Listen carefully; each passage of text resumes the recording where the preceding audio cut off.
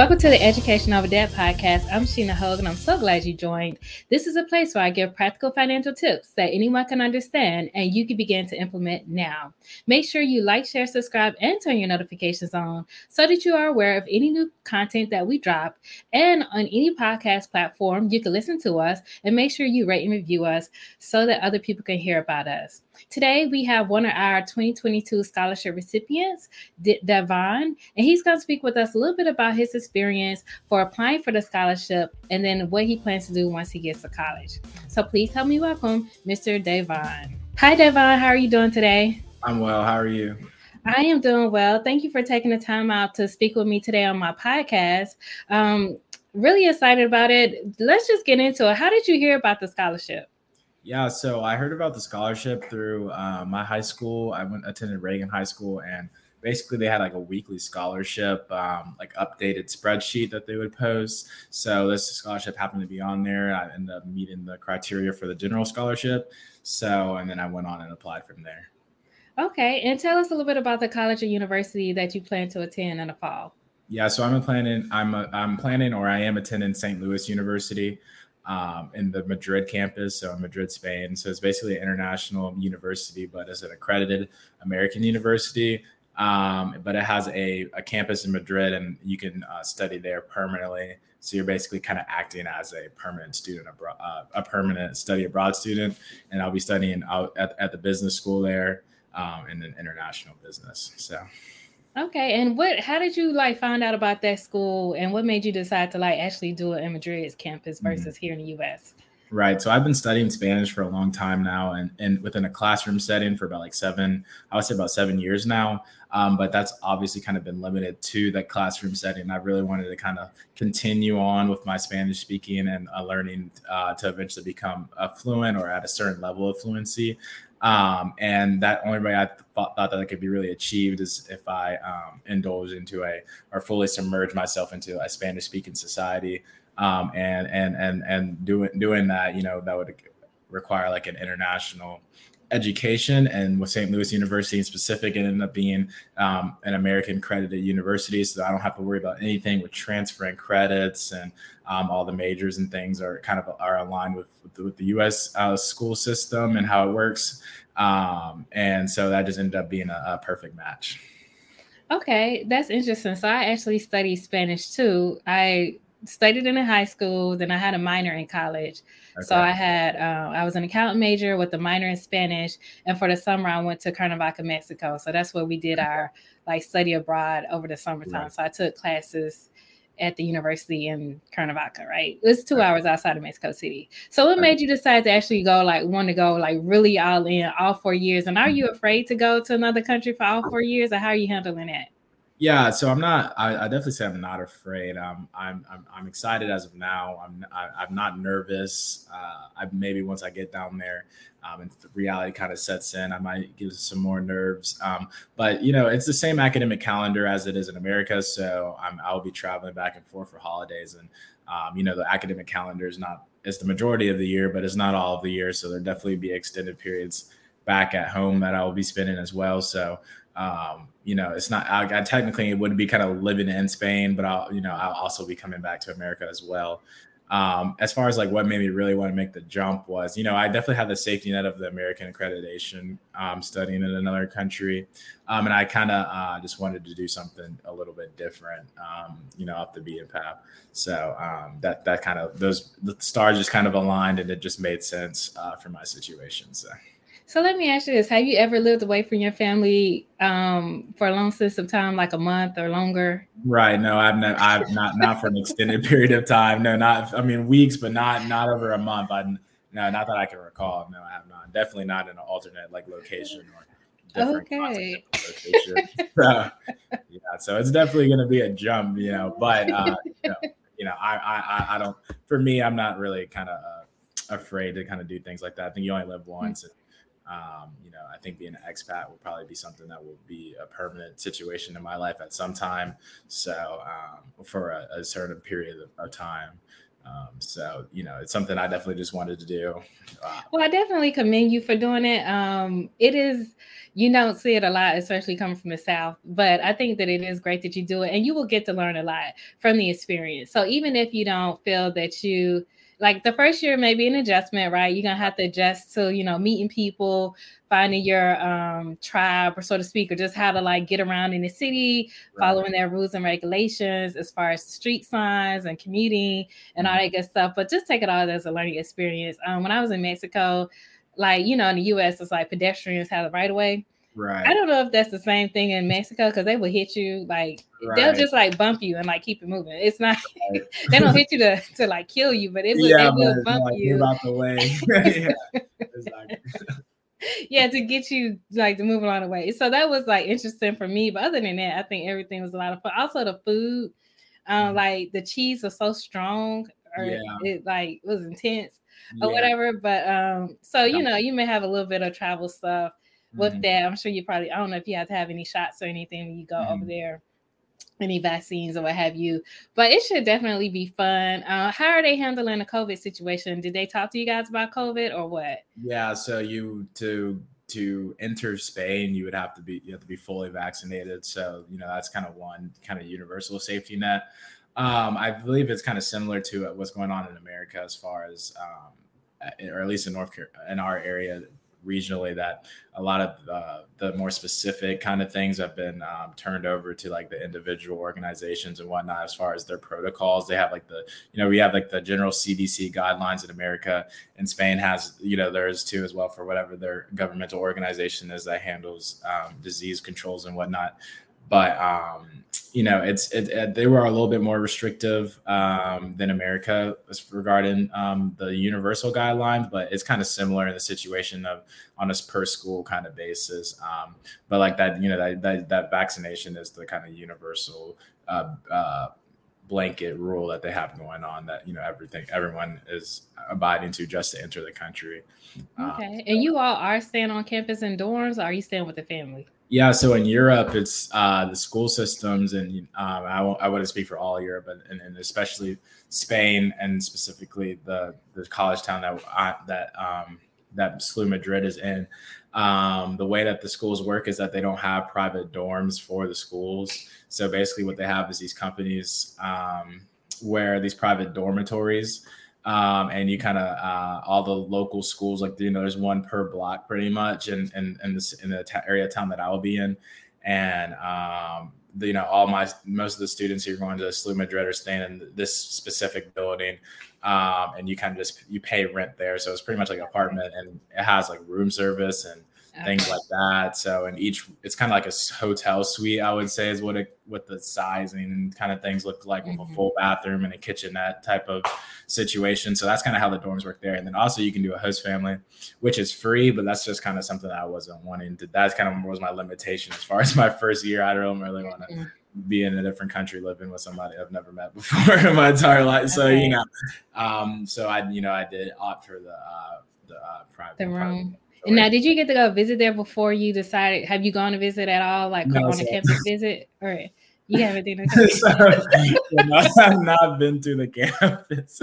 I've looked at it virtually, so I know everyone's like, "Wow, like this kid's going, to a different country." Okay, we did the virtual thing. That's like a new thing now. So yeah, right. Yeah, it's about as close to reality as you could to get there. I mean, I definitely did my research, but I've not been to the campus or my dormitory that I've signed the lease for either, but and your family's gonna all come over there with you for like the first week or so. Yeah, initially, moving us over, and the good thing specifically about this scholarship and how the funds are allocated definitely helps with that direct payment and being the that we pay separately for rent. So you're able to really use those resources for like educational expenses that are indirect or considered indirect, but having a place to stay, it's directly correlated to your being able to study in that area, right? So yeah, the travel piece, you can probably use it for travel. Right. Okay, well that's good. So what are you looking forward to,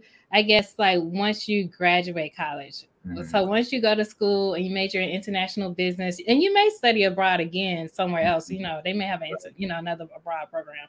Who knows? But what do you think you're looking forward to after you graduate college? Yeah, so I definitely think that my number one thing and kind of what is unique about the experience that I'm going to be doing is that living in another country, not only are you going to like, become fluent with that language, but you're also going to see the different customs from just socialization, or like on a social standpoint up to like politically, government, wise, finance wise, things like that, and being able to take those different perspectives and bring them back to where you grew up can often be innovative, right? Something that in different countries that they're doing something a certain way, if like a business standpoint, like how the products are presented to consumers and things like that, and taking those perspectives, and especially match with an international business degree, which is what that coursework is framed off of, being able to take that back to your where you grew up, your home area,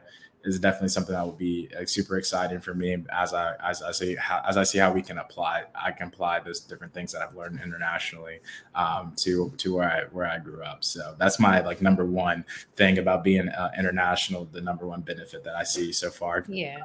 In 4 Yeah, years. I think so too. Also, because you probably see they may have a different work schedule. Like when I was in Mexico, in the middle of the day, like around 2-3 o'clock, that's when mostly they had their like our dinner.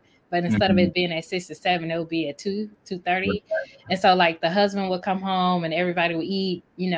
I stay with a family, so we ate at the kitchen table, and then after that he would go back to work, and Right. but then we would like roam the city or whatever. Mhm. But they got out of school like around 2:33, Right. and then everybody, like the whole family, would have like dinner, and that was like in most of the families because I visited the other families too, so everybody pretty much eats. So I think it was like a cultural thing to eat early, and then at nighttime they ate like a little snack. Right. So like a snack may be like a fruit tart or like an apple or something really light. Right. So their main meal was during the daytime. Wow. Then later. So it was a little different. But then also, like my family had a restaurant, so we would go there on the weekends. On Sunday, we would go there to have like dinner again with family, but the whole family, not just like our family that we was with. Right. So you see like a lot of different things. She also, like our mama, she did the like the art where you like throw the glass and then you make a picture. So it was like different things that we could like learn while we was there that they did in their culture.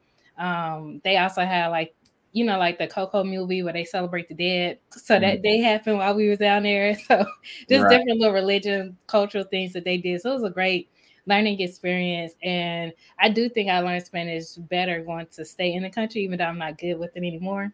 Right. But you would definitely pick it up quicker than just taking it in class, because they don't, or at least in Mexico, they wasn't very friendly with like, oh, I don't speak Spanish. Oh, well, they just spoke faster. Like, so you don't speak Spanish, I'm gonna speak faster. I didn't figure it out or something. Right. So yeah. So that was interesting for me. Forced to figure it out, right? Yeah, pretty much. And so that's how you learn though, right? And so it was like a great experience and things I could share now, like when I go, because if you decide to work in corporate or with anybody, you have like different experiences that you can relate to people and even share stories, when you have company events and stuff like that.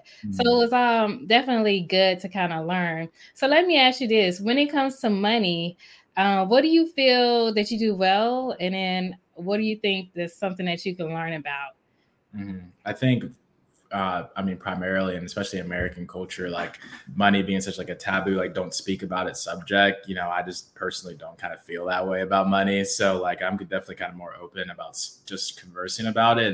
And in that point, I feel like that's where we have like a lot of financial literacy deficiencies, just from the fact that like people act like money is such a sacred thing that cannot be spoken about. And in turn, people are ignorant in that subject because they've never had, been able to converse about that. Because that's just like the fundamental way of learning is conversing with one another.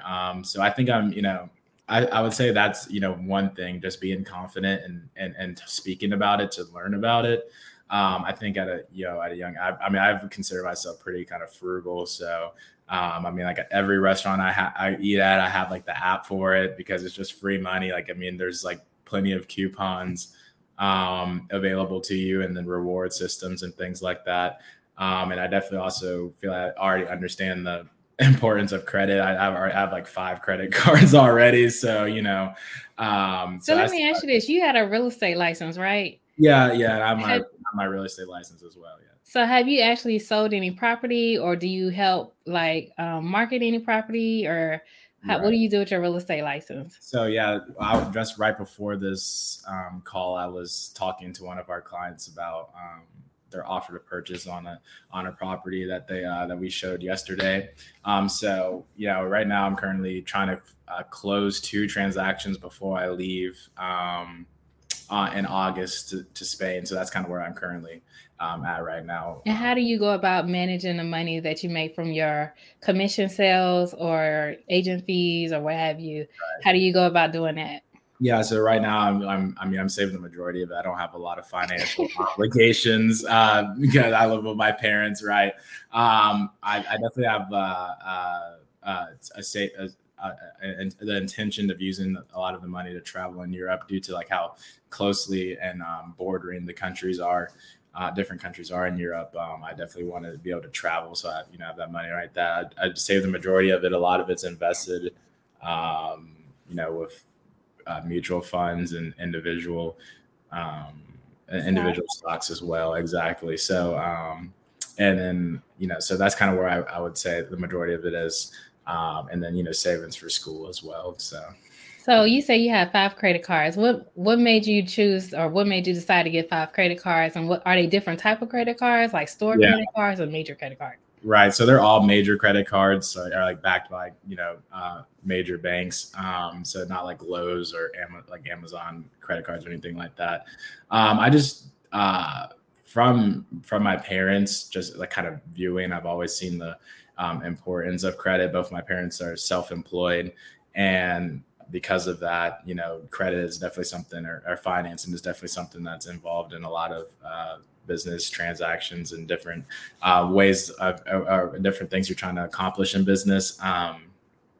I definitely just, like I said, I kind of understood the importance of credit and, building it from the beginning stage. So you have 5 credit cards. Right. What is my question? Are you over 18, or did you get your parents on you? Or so you just got the credit cards? Well, I have one authorized user credit card, okay, travel card, and that's like my oldest account. So I've had that one for like 3 years now. So that made a big difference. And then I circling back to different credit cards I have travel credit cards as well. Okay. Especially since I'm traveling internationally and you want to get the points. With the points, exactly. Because pretty much every purchase that we'll be making in a different country will be considered or categorized as one of the travel categories. And then like with the currencies and things like that, they have there's no international exchange rate fees and things like that on travel credit cards. So, and that's just the easiest way. If it's opening like a bank account in Spain and things like that, it's just more red tape and things. So the easiest way is just to use your credit card. Okay. So are you going to take some of your money and go ahead and convert it before you move over? Convert it, go to the bank, get the cash, their currency before you get there? Yeah. So I didn't think I could do that before I got there, as far as like. You could do it at your bank. Oh, really? So I can get euros and here. So probably will, I'm sure the exchange rate's more favorable. It takes like a week or so before they mail the money to you. But you could go to the bank, talk to a personal banker, tell them how much money you want to exchange or convert, and then they'll give it to you. And it usually may take a week. It may take a week before they mail it to you or whatever.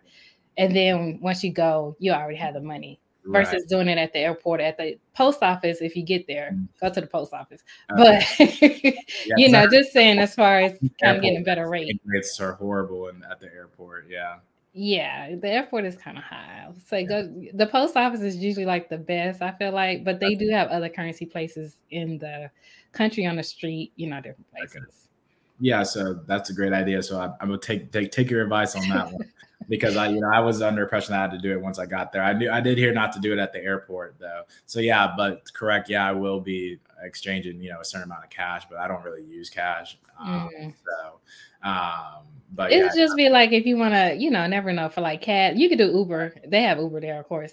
But just in case, stuff on the street that you may want to buy, and just have some cash on you just in case. Right. Yeah. I think it's important to have cash as well. So yeah, that's a great idea. And it is good that you mentioned the travel credit cards that don't have the international exchange rate, because that's real. Once you get there, if you buy something on your debit card Right. in the US, you'll have an international exchange rate. If you take money out, that's another fee if you had a regular debit card. So you have an international exchange rate plus your fee for taking it out at their bank or whatever. So those are two fees. And then the euro is more than $1. It used to be, I think it still is more than $1. So it eats up really quick. Yeah, exactly. Yeah, it still is more. It did almost reach parity a few weeks ago, but now, it's definitely worth more. So. Yeah, so that's all good. I went to Europe in 2019. I went to like 4 countries over there. Right. So, yeah, it's interesting. The euro, the pound. Some countries use the pound. Right. So you'll just see once you get there. Right. Okay, that is good. As far as any money or financial goals, so you mentioned you had your 5 credit cards, but to travelers, so that's good. You looked into the travelers, the exchange rate, how you can get points, and how you can use it to maximize it. And you talked about some of them being from a major bank. Right. Do you have any other money or financial goals for yourself now? Yeah, so I definitely switched when because in all honesty, I didn't always think that I wasn't 100% sure that I wanted to attend university directly, at least. But now, and now that I'm going to college, I mean, obviously my number one goal would be currently is to not graduate with student loan debt, right? And I know that's your guys' mission statement, and and then as far as I definitely have a certain amount of money I want to have invested in things like that. When you say invested, what do you say you have mutual funds, stocks and bonds? Are you using like Acorn Stash, or do you have like an actual TOD individual account? Like, how are you doing your investing? So I have the S&P 500 and with the Acorns account, or you got like a real regular individual account type thing? I have an account with Fidelity for funds, right? Then for individual, I have pies on M1 Finance where you can create a pie on M1 Finance. And then now, did you decide to do that? Did your parents tell you about opening up those brokerage accounts? Oh no, so it was my idea. So yeah, so it was my I told my mom to make me an authorized user on her credit card back when I was I guess I was 16 then, because it says that account's almost 3 years old, and then my TD Ameritrade account originally was a custodial account. So I was 17 or so. As a matter of fact, what happened was COVID happened. And then that was because I had been thinking, I always passively talked about it for a while. But once March 2020 came, it was a perfect opportunity, and kind of everything just lined up. So that's when I decided I was going to finally open an account and just started dumping everything I had in there. Okay. And so what got you into it? Were you just looking on the TV at news, the finance? What got you into finance and investing and stuff? Yeah, I really don't know. I mean, my mom's always been kind of in tune, not necessarily financially as far as being a finance person and knowing about the being knowing about all the different types of credit cards and things like that. But she's always been well versed when it comes to money and have a respect for it, because neither one of my parents grew up financially well. So that I think that respect kind of came from eventually being sound, and just having the respect from being on both sides, and that kind of passively are passed down to me, and then now I'm more into the specifics of it and things like that. So I guess that's where I would say it derives from, because ever since a young age, I've always been cognizant of how much money I'm spending, rather that's allowance or yard sales and things like that. So okay, well, that's good to hear, because it's not really taught much in school. So I'm always interested how people kind of get into it. It's a bigger buzz on some of the social media or things like YouTube and stuff like that. So I was just wondering, how did you kind of get into money management and all those things, like credit cards and investment accounts and investing and all that good stuff? Okay. So that is good to hear. So we are probably going to try to look into doing scholarships next year for previous recipients. So hopefully be on the lookout for that. We have a virtual popcorn fundraiser going on right now. Okay. So we're still trying to raise money for next year. So that should be good. And then we will incorporate you guys telling me your money story, whatever. With some of that, I have videos online and stuff like that. So we will be doing that. Okay. So it's good to hear that you're already kind of tapped into the financial piece. Yes. And it's also good to hear that you're thinking of going to a school abroad and really kind of tapping into their culture and understanding their business techniques and just all that type of stuff, because that's just going to add to your experience and give you a broader perspective. Yeah. I'm super excited. I agree with everything, and I'm excited to see how your foundation continues over time, and it's great to see people doing things like that. So and giving back to their communities and whatnot. So that's great to see always. Thank you. So I am going to ask you. I have like some rapid fire questions that I ask people. It's about 4 questions, and so I'm going to ask you. Are you ready? Yeah, I'm ready. Okay. So the first one is paper or plastic? Ooh, paper. Okay. Martin or Fresh Prince of Bel-Air? Oh, Fresh Prince of Bel-Air for sure. Okay, the new one or the old one? The old one. Okay. Not even close. Yeah. The old one.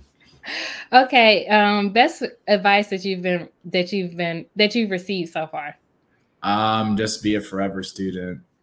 Okay, be a forever student. That's good. And then, if someone were to give you $1 million, what do you think you would do with the money?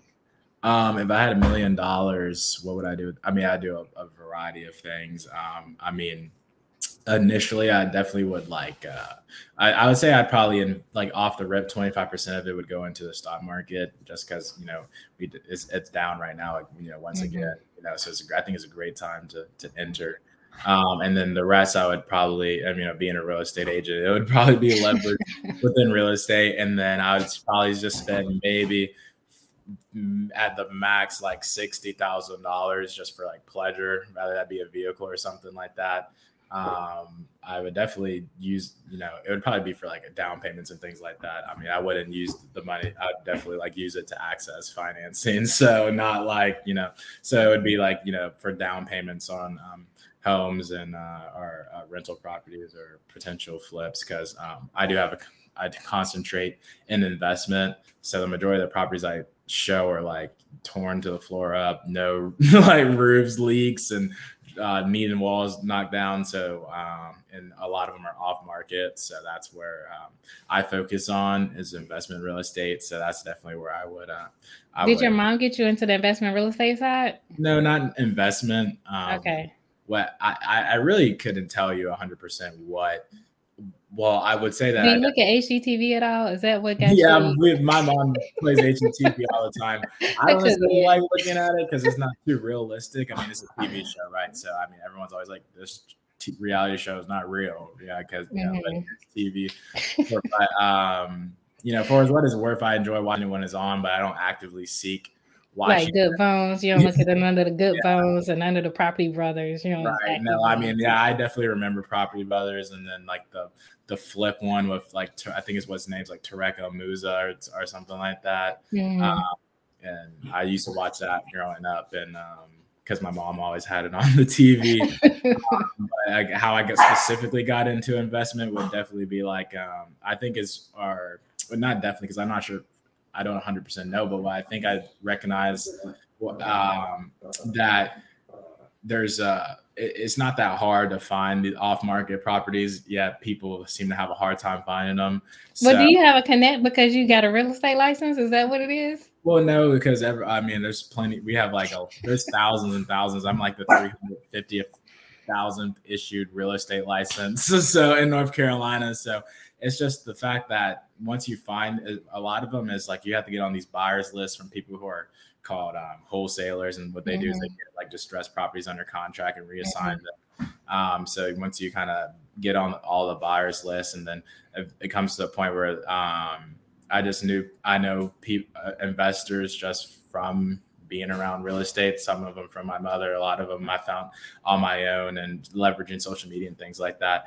And it's gotten to the point where wholesalers would reach out to me first because they know that I have a well-qualified buyer to buy the house. So that's kind of where the investment kind of section came from. That it's not that hard. They're like, where are you finding all these deals and things like that? So and especially now in this market, is really hard to find under under market value deals at the percentage that it needs to be for the numbers to make sense for an investor. Mm-hmm. So if you're able to find them, people will, reach out to you just because they'll be like, yo, I actually got this percentage deal that I needed, from this dude. It's hard to find these deals. So right.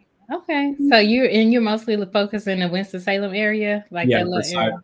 Yeah, for Forsyth County, but for anyone watching this, you can do referrals. I can do referrals from Spain. So even if you don't use me, I can get a referral form and I'll get a percentage, and for anywhere in North Carolina. So that's what's happening right now. I'm in the process of referring all my investor clients, and I'm trying to finish the deals for the people I know personally. Thank you so much for doing this interview today.